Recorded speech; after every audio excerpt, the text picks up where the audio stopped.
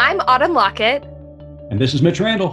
And you're listening to Good Faith Weekly. Welcome to Good Faith Weekly. And on this episode, Autumn and I are going to catch up once again, talk a little bit about how COVID is directly affecting us now, talk about the election, the aftermath of the election, and a hope for tomorrow. Later on in the pod, we're going to be interviewing three remarkable students from Baylor University, Emma Fraley, Lexi Bogny, and Veronica Pinales, and you will want to stay tuned for that interview. These three students are fighting for equality on their university campus, trying to convince leadership on the university or at the university to accept their LGBTQ plus organization. So stay tuned. Autumn, how are you doing this week? Well, I am one of the more than half of Americans who is super excited about the election results. Yes, they came in this last Saturday. It was, it was touch and go there for 3 or 4 days as returns started to come in across the country. Many people really did not know which way it was going to go. And then Saturday, the news agencies started to report that now President-elect Joe Biden will be the 46th president of the United States. And historically, Vice President-elect Kamala Harris will be the next vice president. So celebrations broke out across the country. We had a correspondent in Washington, D.C., Starlette Thomas, was at Ground Zero at Black Lives Matter Square, interviewing folks as they came out on the street. But Autumn, there was one place where a party did not occur, and that was right across the plaza at 1600 Pennsylvania Avenue. Yeah, it was in actually the 51st state of the United States, the state of denial. Reporting from the state of denial. That's exactly right. President Donald J. Trump is questioning the results of the elections. In fact, at this point, has not conceded, has instructed agencies across the federal government not to work with President-elect Biden and Vice President-elect Harris on the transition. He's acting pretty much like a child, but I don't want to insult children all across the world. It's really just unbelievable, and I think I'm not all surprised by his reaction to this, because I mean it's pretty true to the nature. When people tell you who they are, you should probably believe them, and he's been telling us for a while who he is.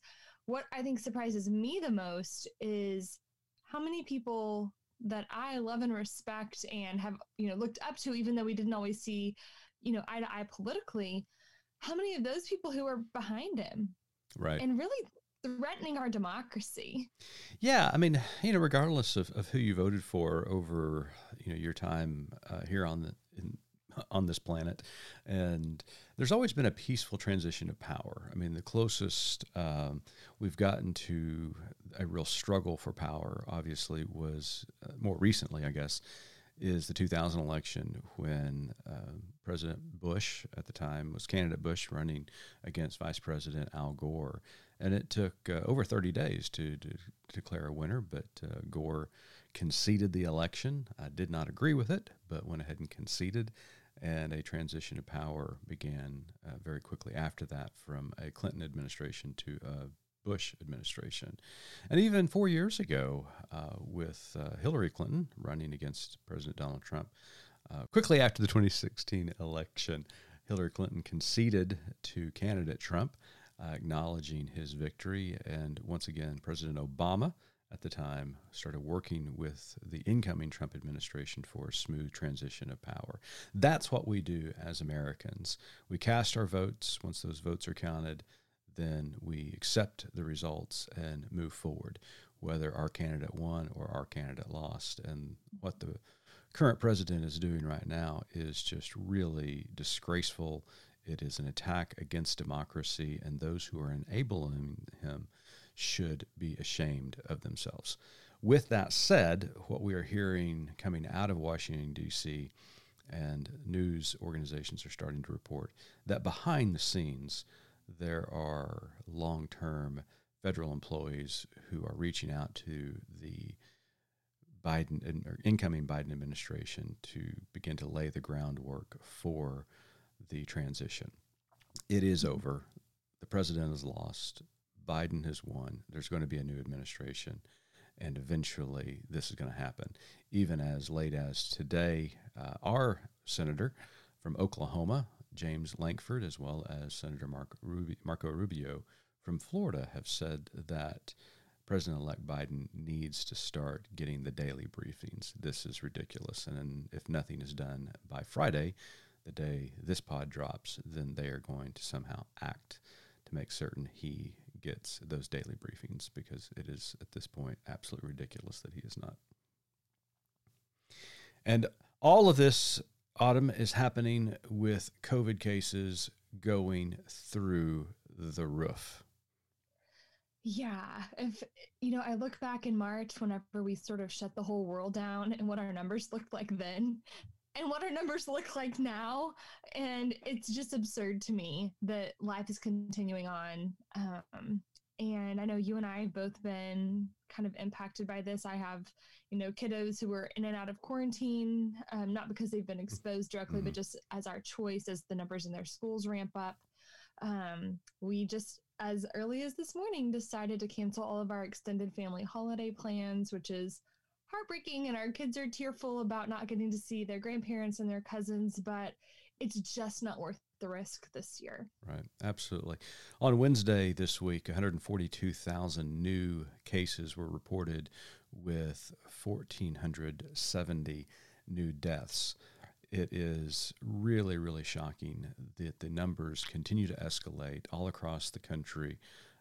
There is a heightened sense of fear, and people are really actually starting to act. In some states, such as Illinois and Iowa and Utah, they're considering mask mandates.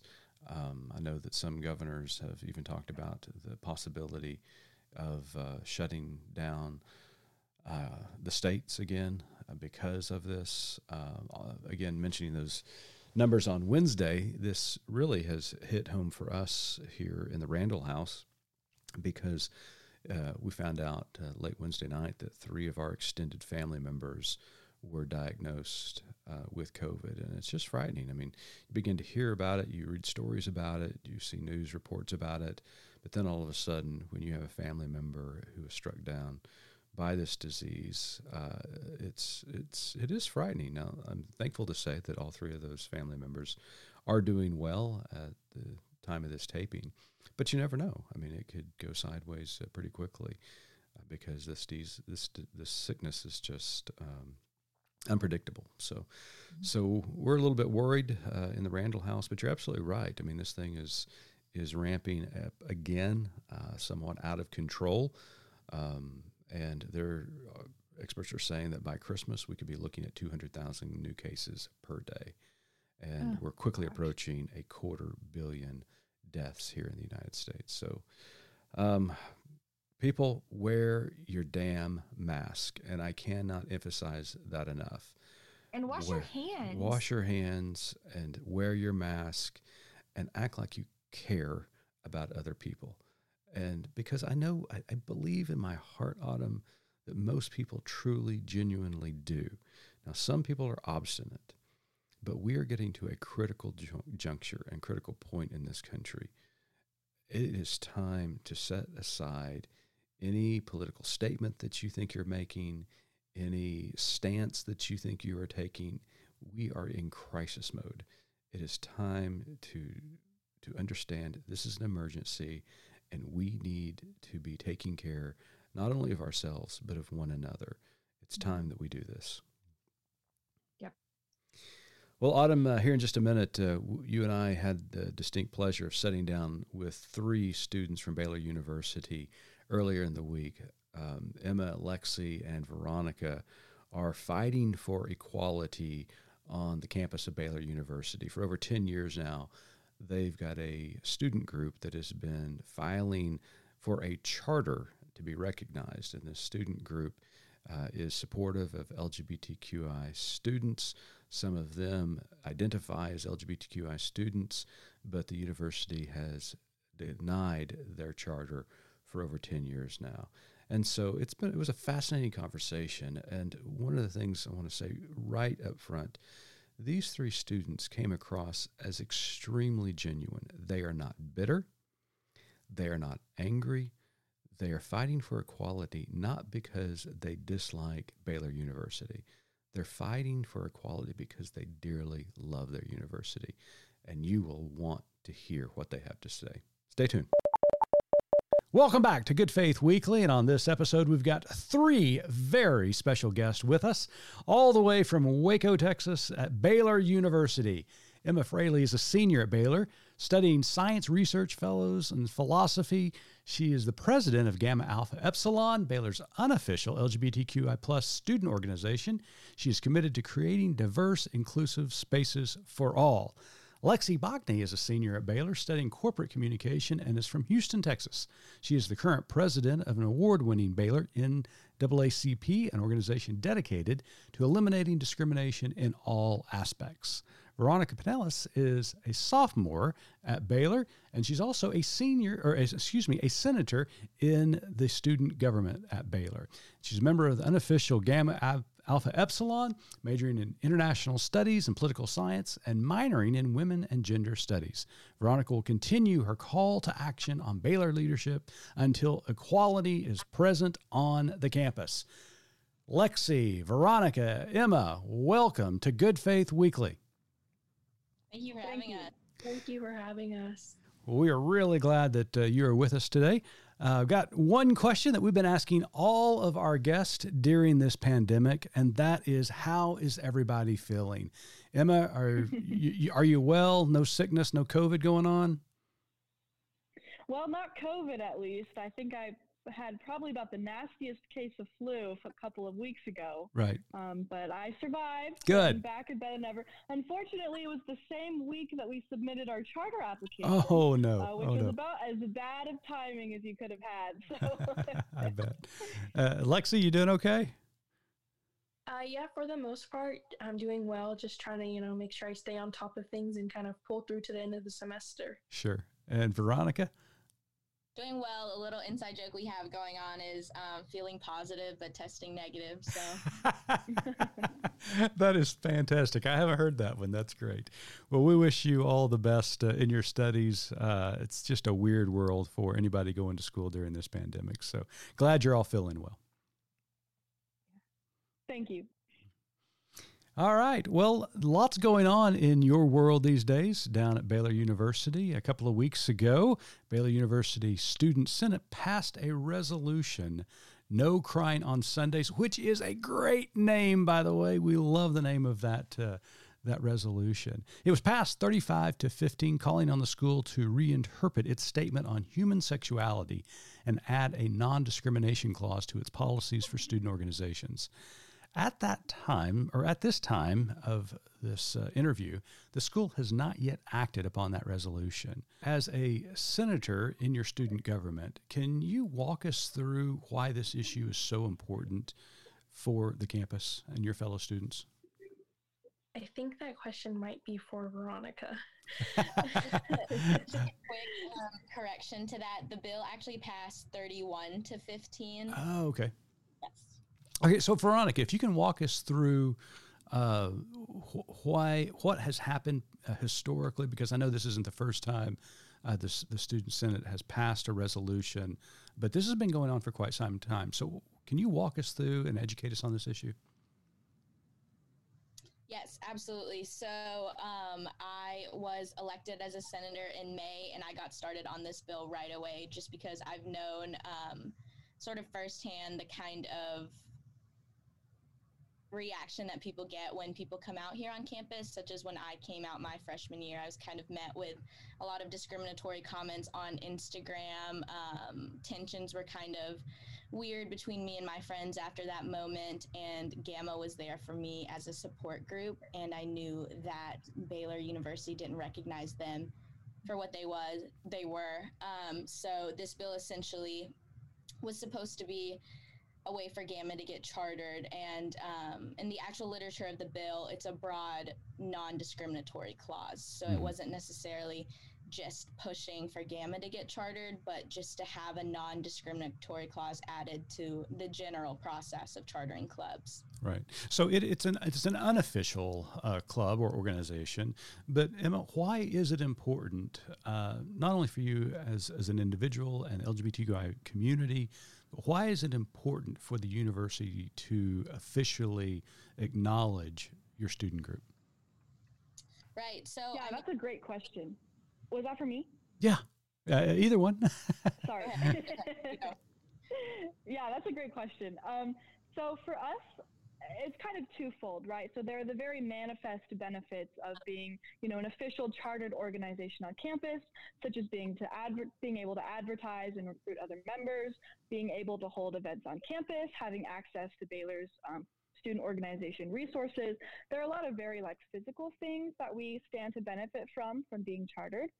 But there's also this much larger and almost more important symbolic aspect, which is, for Baylor to say, these are students that we recognize are on campus. We understand that you are here and you are loved and you are appreciated. And we are happy that you are a part of this campus. Baylor being a private school and, the academic and athletic powerhouse that it is, it brings in students from all over the country and all over the world. And, people come from very different backgrounds and different perspectives. And that is one thing that I believe makes Baylor such an important space to have these diverse conversations with people. So why does Baylor want to not extend that to this group of very, vulnerable yet important students who are also here and stand to benefit from being full Baylor students just like anyone else? Well said.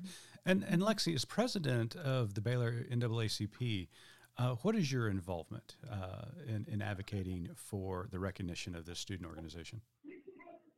So with my involvement, it's just kind of been a thing of I've seen the way that Baylor Gamma has been treated since I first entered campus in the fall of 2018. The club, since it is not chartered, it's not advertised, and most people don't really know it exists unless you're a part of it. And I remember one day I was entering the sub, which is kind of the place where we go to eat or study, during the day. And they were closing at around, 8 p.m. And I noticed some members of Baylor Gamma kind of setting up in the corner of the sub. And I was wondering, what this organization was. And I had saw one of my friends that I knew, Brittany Laverne, and I had asked her, and I was like, well, what organization is this? And she was like, oh, it's, Baylor Gamma Alpha Epsilon. He said, the unofficial, LGBTQ club. And I was like, well, why aren't you guys meeting in a room? And because they're not a chartered organization, they don't have the same rights, essentially, that my organization, Baylor NAACP, does. We can host events, we can request rooms, we can input information on to connect and, recruit members and things like that. But Baylor Gamma isn't allowed to do that. And so I felt as I came into my position as Baylor NAACP president, supporting their charter is something that we really needed to do because it's something that other organizations haven't done in the past. Now, obviously, this issue isn't just specifically for Baylor, and I'm certain that you've done research in other universities and colleges. Are there other colleges and universities that are faith-based that have recognized student organizations that are supportive and advocate for LGBTQ people? So Baylor is obviously part of the Big 12, which is, our athletic conference, very, successful. Also being a part of that, the Power Five. Of those two groups of institutions, Baylor is the only one not to recognize an LGBTQ plus student organization in some form. Obviously, many of those schools may be state institutions or, not faith-based, but there are several which are, including, for example, University of Notre Dame or Texas Christian University. So, that's kind of one way where we can compare Baylor to, some of its peer institutions, at least comparing them, athletically and academically.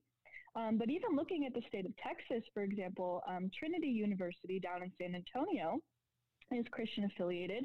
And what they have done is allowed LGBTQ plus student organizations to form, but they've kind of taken them on in a little bit of a a less official, you could say, stance where the organization is recognized, but they do make a statement saying this organization does not necessarily represent the views of the university as a whole.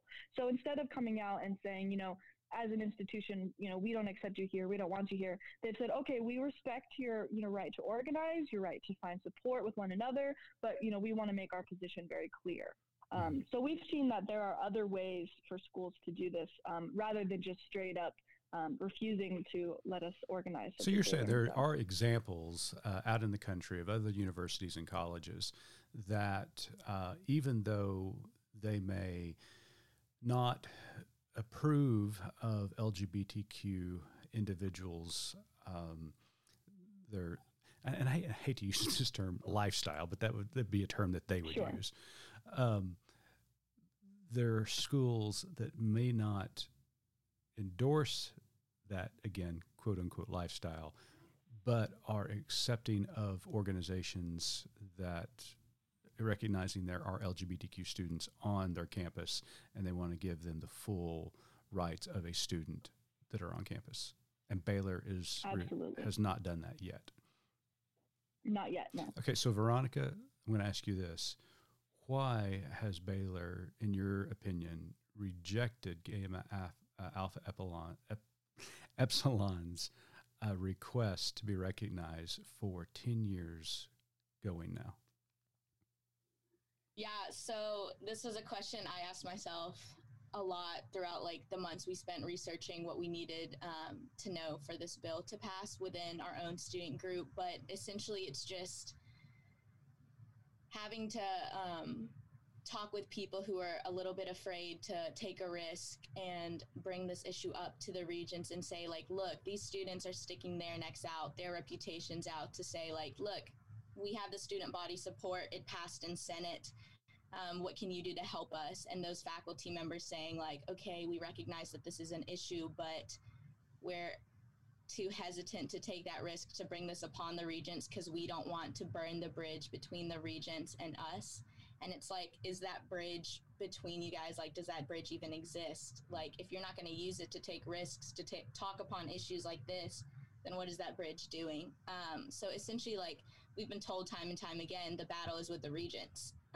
The regents are the ones who have the ultimate say about whether or not the human sexuality statement gets reinstated. But then you realize, what if it's just the challenges we get faced along with this challenge to get Gamma chartered? It's faculty members are hesitant and they won't take that risk, and that puts more of a challenge on us when it's we're trying to build this unified effort to show the regents, who are supposed to be the final boss in this. Mm-hmm. But essentially it's just a lot of people who are too scared to take a risk, I think. And Lexi, do you see this as when one group's rights are denied, then the possibility of everyone's rights could be denied is a possibility? Yes, totally. Because I think if, especially just being in a position from a chartered organization standpoint, and there are certain things that, we have tried to accomplish that we can't get through. And I don't want to say it's because of, discrimination, which it might be, but a lot of it has to do with, because what are the regents going to think? And kind of going back to also what are other alumni going to think? And I mean, if we, stay quiet and don't support Gamma and getting their charter, that's just going to prevent, other organizations from being able to be chartered as well. Because another situation that I slightly recall, I believe from my freshman year, I believe it was a Muslim organization that was trying to get chartered on campus. And I just remember going on social media that day, and there were so many alumni, saying that, essentially that this is blasphemous, and that it was, wrong for a Christian school to kind of, support their charter. And it's well, if you can't even support another religion, how are you also going to support, just people in general? And that goes for LGBTQ, and then minorities as well. If we aren't, being non-discriminatory against our students, then how do you expect to feel supported a student on campus. So the Muslim student organization was granted a charter. They were not, so they were denied one as well. I believe so. I think they were denied one as well. I just remember a lot of backlash for them trying to even create a space for themselves on campus, even though we're a school that prides itself on supporting students of all backgrounds. As long as they're Baptist. Thank you. I say that as a dunked at the age of 5 in a red carpeted church Baptist. I'm clutching my pearls a little bit. I mean, you say that as a joke, but in all sincerity, I think that even organizations of other denominations were not allowed until, don't quote me on this, but I think 2003. Wow. Yeah, and like today we still have the Secular Student Alliance, Muslim alliances trying to get chartered, trying to at least like have a little bit of Baylor recognition, like saying like we're this is a school of not just Christians, even though we are a Christian university, and it hasn't happened. So what's frustrating to me about all this, and Autumn's got some other questions, and I'm really a question hog sometimes. What's frustrating to me? He's a pastor, so we just let him preach. Try to stay out of the way. What's frustrating to me, and as an alumni of Truett Seminary, which is on the campus of Baylor, is that it seems as though Baylor University has no problem accepting people from other faiths, other perspectives onto the university campus. They have no problems cashing their checks for tuition and room and board. But when it comes to the full rights of a student on campus to be what it means to be a student there at Baylor, then there's a line drawn. You're getting 3/5 of the experience. Yeah, that's what it feels like. And it's really frustrating, especially for a university who claims to want to be a tier 1 university, not letting their students be who they are, not let their students meet officially as part of the university is just really, really frustrating. So Autumn, I'm so sorry. I butted in. It's okay. I mean, Dr. Pepper floats can only cover so much ground, and at some point we need some rights, right? Okay, so Veronica, you co-authored a column for Good Faith Media this week addressing this very matter. You and your co-author, Addison Knight, offered some pretty personal insights into what it's like to be an LGBTQ plus student at Baylor. So can you just tell us a little bit about, for folks who maybe haven't read the article yet, can you talk a little bit about it? yeah, so Baylor prides itself on this little like diversity mission statement that it has, and it essentially says, love thy neighbor are not just words, they're a way of life. And I guess Baylor's way of showing that is me opening my door one morning to a sticky note that says the word FAG on it over and over for about a week until one of the signs got taken down and I essentially reported it. But that happened this semester. So when I first came out with, again, that Instagram post after running the line with a rainbow face painted on my thigh, a bunch of discriminatory comments were posted on my Instagram, and I reported it to HRC Leadership, which for those who don't know is the Honors Residential College where I still live because I have a 2-year contract. Reported it to leadership and was essentially told that something was going to get done about the girls who posted those comments because they had a spot on HRC Leadership, and essentially they told me they would get taken off. So I came back this semester to them still on the council, still kind of like living their lives like nothing was done about it. So of course that kind of put me like a little bit at an unease here in a dorm that I'm supposed to be Your own home. Exactly. Yeah. So I know a lot of people here feel that way because when that stuff happened, a lot of my friends who aren't necessarily out, who are out, like they kind of voice their concerns. They're like, okay, so what do we do now? Like as a community, what are we supposed to do to react to this? Because if we report it and nothing gets done, what does that say to us? Like Baylor, 1, doesn't recognize a support group for us. 2, does that mean they're not even going to protect us if something happens against us? So, yeah, that's my coming out experience here at Baylor. But wow. So, do you think? I mean, and ask all 3 of you this. I've heard stories like that before, and obviously it's not exclusive to Baylor. Happens on universities, campuses all across the country. Autumn and I happen to live in Norman, Oklahoma, where the University of Oklahoma is. We have had plenty of problems with racism and homophobia and xenophobia. Do you feel like that Baylor is ignoring these instances that you just spoke of, Veronica, Lexi, Emma, that they're trying to look the other way? Why aren't they meeting these issues face on and dealing with them? It seems like they're just being swept under the rug, according to your accounts. Baylor does have a history of sweeping things under the rug. And I mean, I think that we can look at Baylor historically and see, for example, after the passing of Brown v. Board of Education, Baylor did not integrate fully until 1966, which was when we had our first Black student on campus. That's several years later. Baylor has been very, very slow to change in many aspects, which is not always a bad thing.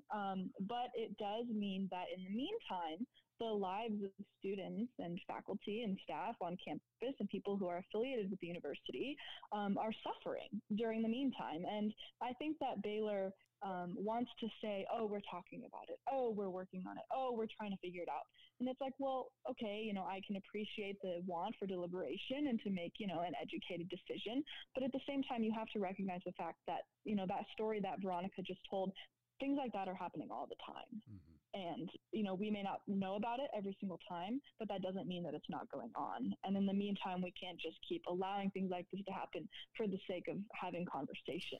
Yeah, and while these conversations are taking place, then discrimination and bigotry continues to occur to students, and students continue to suffer under that bigotry, while all the time leadership is still talking about it. At some point, those words have to turn into action.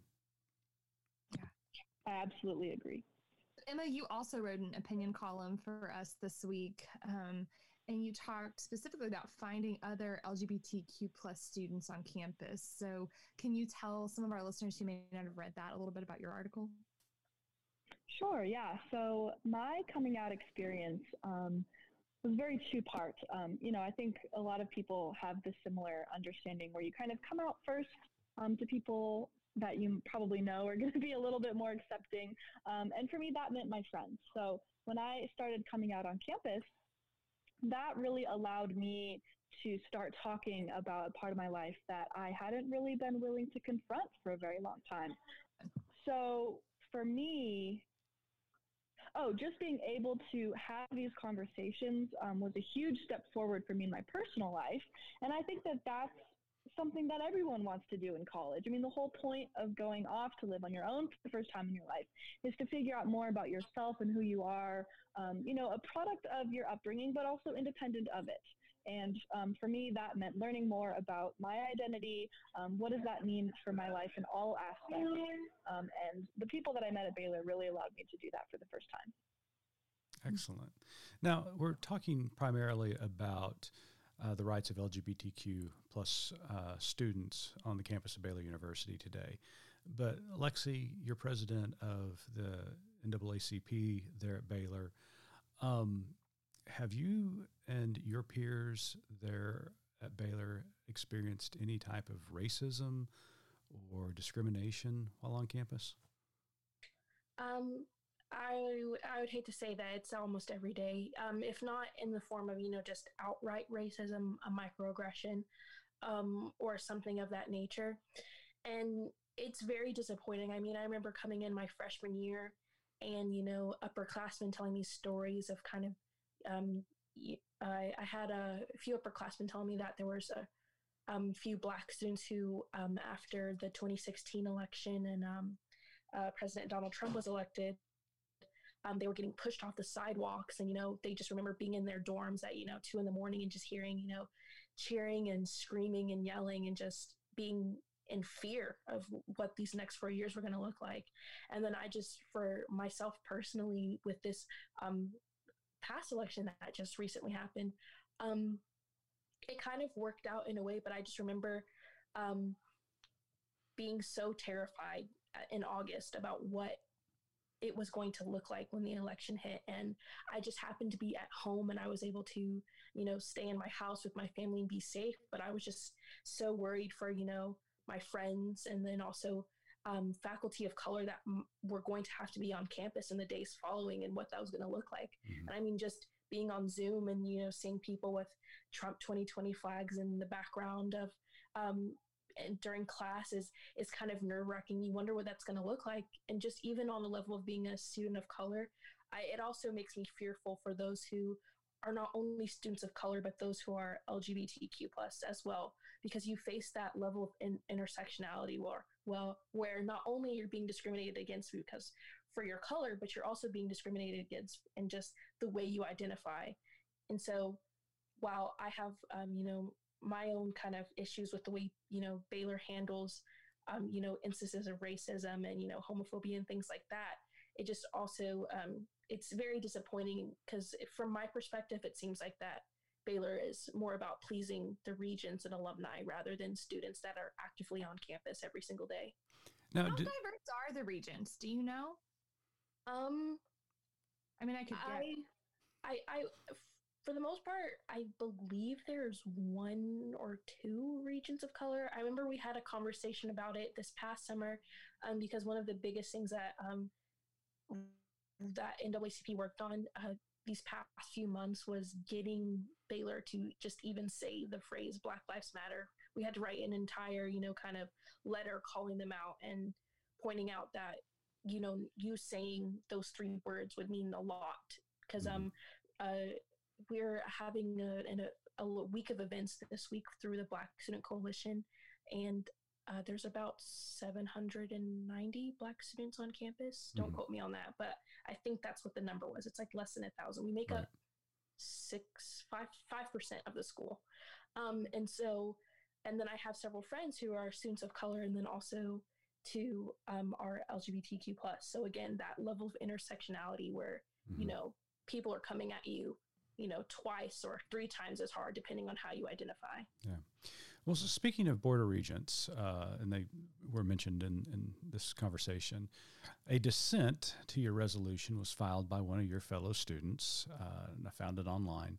The student mentioned the influence of the Baptist General Convention of Texas. The Texas Baptist Convention comprises 25% of the Board of Regents. Do any of you think that Texas Baptist clergy and leaders are pressuring the university so that they will not change their statement on sexuality? I mean, my answer to that, I know there was a lot of talk about how we're funded by that convention, this, and that. But my question is, does Baylor really want that influence if they won't be accepting of, their own students, LGBTQ or whatnot? I know they were talking about how Baylor gets huge amounts of funding from the convention, but Baylor also doesn't get a lot of funding because of their discriminatory funding practices. So it's do we even want to be represented or backed by a convention that doesn't support all of its students? Have the regents reached out? Any of the regents reached out to you to talk to you about your charter, to talk to you about your concerns or issues? They haven't reached out to me as author of the bill. I don't think they've reached out to Emma. Historically, have they reached out to any students who are now graduates who were part of this? Because this has been going on. This just didn't happen overnight. This has been going on for 10 years. Right. I know that regents. Yeah, go ahead, Emma. I know that regents have taken place with conversation regards to this issue, with current students, with alumni, for example. I don't know exactly who initiated those conversations, but I know that they have happened in the past, but no such conversation has happened, at least in my term as president. Okay. And I know what I was told when we asked our student body president for an audience with the regents. He essentially said that they are some very hard people to talk to. And talking to alumni who have been fighting in this cause, who were granted that audience, it's trying to talk to the regents is a battle in itself. So. Mm-hmm. And what I really appreciate about the tone that all three of you have struck, as well as students that we have talked about or talked to in the past, is that you are not doing this out of any spite towards your university. You truly are doing it because you love Baylor University and you want it to be more inclusive so that more people can have an opportunity to be educated there. And that just speaks volumes to me, that you don't come across as angry. You don't come across, I mean, yeah, there's some disappointment in there, obviously. There's some frustration in there, obviously. But you're doing this in good faith, in goodwill, because you simply love Baylor University and you want anybody who wants to attend there to be able to do so in a safe environment. Yeah, if I could just say something about that. My personal history with Baylor, so I come from about 2,000 miles away, but Baylor University, I wish that I could find a picture of me in high school because I wore the same Baylor sweatshirt every single day my senior year. I'm pretty sure at that point, my school of 2000, probably every single student knew that I was going to go to Baylor University. It was not even a question. And, for me, that decision was because of Baylor's faith affiliation and being a Christian university and their commitment to, academic rigor. Those were two things that were very, very important to me. And the reason why I bring that up is because one common question that we get, as LGBTQ plus students at the university is people saying, well, if you knew it was going to be that bad, why did you go there? And first of all, there are examples of students for whom choosing a university was not really a choice. For example, maybe it was the only school that offered them the financial incentive to come, or maybe their parents were strongly encouraging them to attend. So let's assume, though, that students have the initiative to make that decision for themselves. I chose Baylor because of its Christian commitment. That was something that was important to me. I didn't come here despite Baylor's Baptist affiliation. I came here because of it. And I don't think that we can just pretend like being gay and being Christian is incompatible, because these are things that are both very important to me personally and to many students on campus. And I don't think that we should be forced to choose one or the other when Baylor has an opportunity to embrace both. Outstanding. Very, very well said. Absolutely. Well, Emma, Veronica, Lexi, we really appreciate you joining Good Faith Weekly, and we wish you the very best. We hope that this resolution spurs the regents to finally act and accept the charter of your organization. We hope it even goes further and that eventually all LGBTQ plus people will feel safe and welcome and affirmed on the campus of Baylor University. And I say that as an alumni. I dearly hope that for Baylor, and hope it for the church as well. And Good Faith Media, we're certainly committed to making that happen. Well, before we let you go, Autumn's got one last question for each of you. Yeah, I do. So our tagline at Good Faith Media is "There's more to tell." So in light of everything that we've talked about today, let's go Lexi, Emma, Veronica. Give us your more to tell. I think my more to tell is essentially that, there's always more work to be done, and kind of echoing what Emma mentioned. It kind of struck me when she said, well, if you knew it was going to be that bad, why would you go to a Christian school? Because it's kind of the same sentiment that students of color get. If you knew it was going to be so bad, why did you go to a primarily white institution? And I feel like no matter where you end up, no matter the circumstance, you should be able to feel safe and inclusive in any space. So for me, just always making sure that there's more work to be done, while, passing that bill is a great first step. There's more steps to be taken. And if Gamma's charter is going to open doors for other students to feel safe and comfortable and on campus, and that's something that we're all going to have to keep working towards. Well said. So for me, my more to tell is that this is not just a conversation that Baylor is having. This is so much bigger than just Gamma, just Baylor, even just, Christian universities. This is a conversation that Christians in America and around the world are starting to confront, and we're starting to have, these discussions because this is a thing that a lot of people are talking about right now. And just because Baylor is obviously the primary focus of my life, doesn't mean that we don't have the possibility to affect other change as well. So I just think that this is a conversation that we will be continuing to have, certainly for the rest of my life, I think. And I'm just very excited to see where that takes me. And Veronica, you get the last word. Amazing. So yes, I wrote this bill not with the desire to rewrite Baylor University as a Baptist university, but just for them to recognize that their human sexuality statement is no longer what they're preaching. And it is out of the love that I have for this university that I place a call to action on Baylor leadership to kind of show us the love that they're calling on us to show to our fellow students. Because this university is home for us, and until all of us are able to exist as the people that we are, then is it really? Amen. Lexi, Veronica, Emma, it has been a pure delight. Thank you so much for joining Good Faith Weekly. We wish you the very best as the semester is coming to an end. Hope your studies go well and your finals are just a breeze, and that Baylor comes to their senses and passes this thing and gets you guys recognized as a student organization. We need to get that done, folks. So thank you for being on Good Faith Weekly. Thank you so much. Thanks so much for having us. Thanks for tuning in to Good Faith Weekly, and appreciate you sticking with us. And tune in next week as Autumn and I will return. Until then, make certain you're living good faith.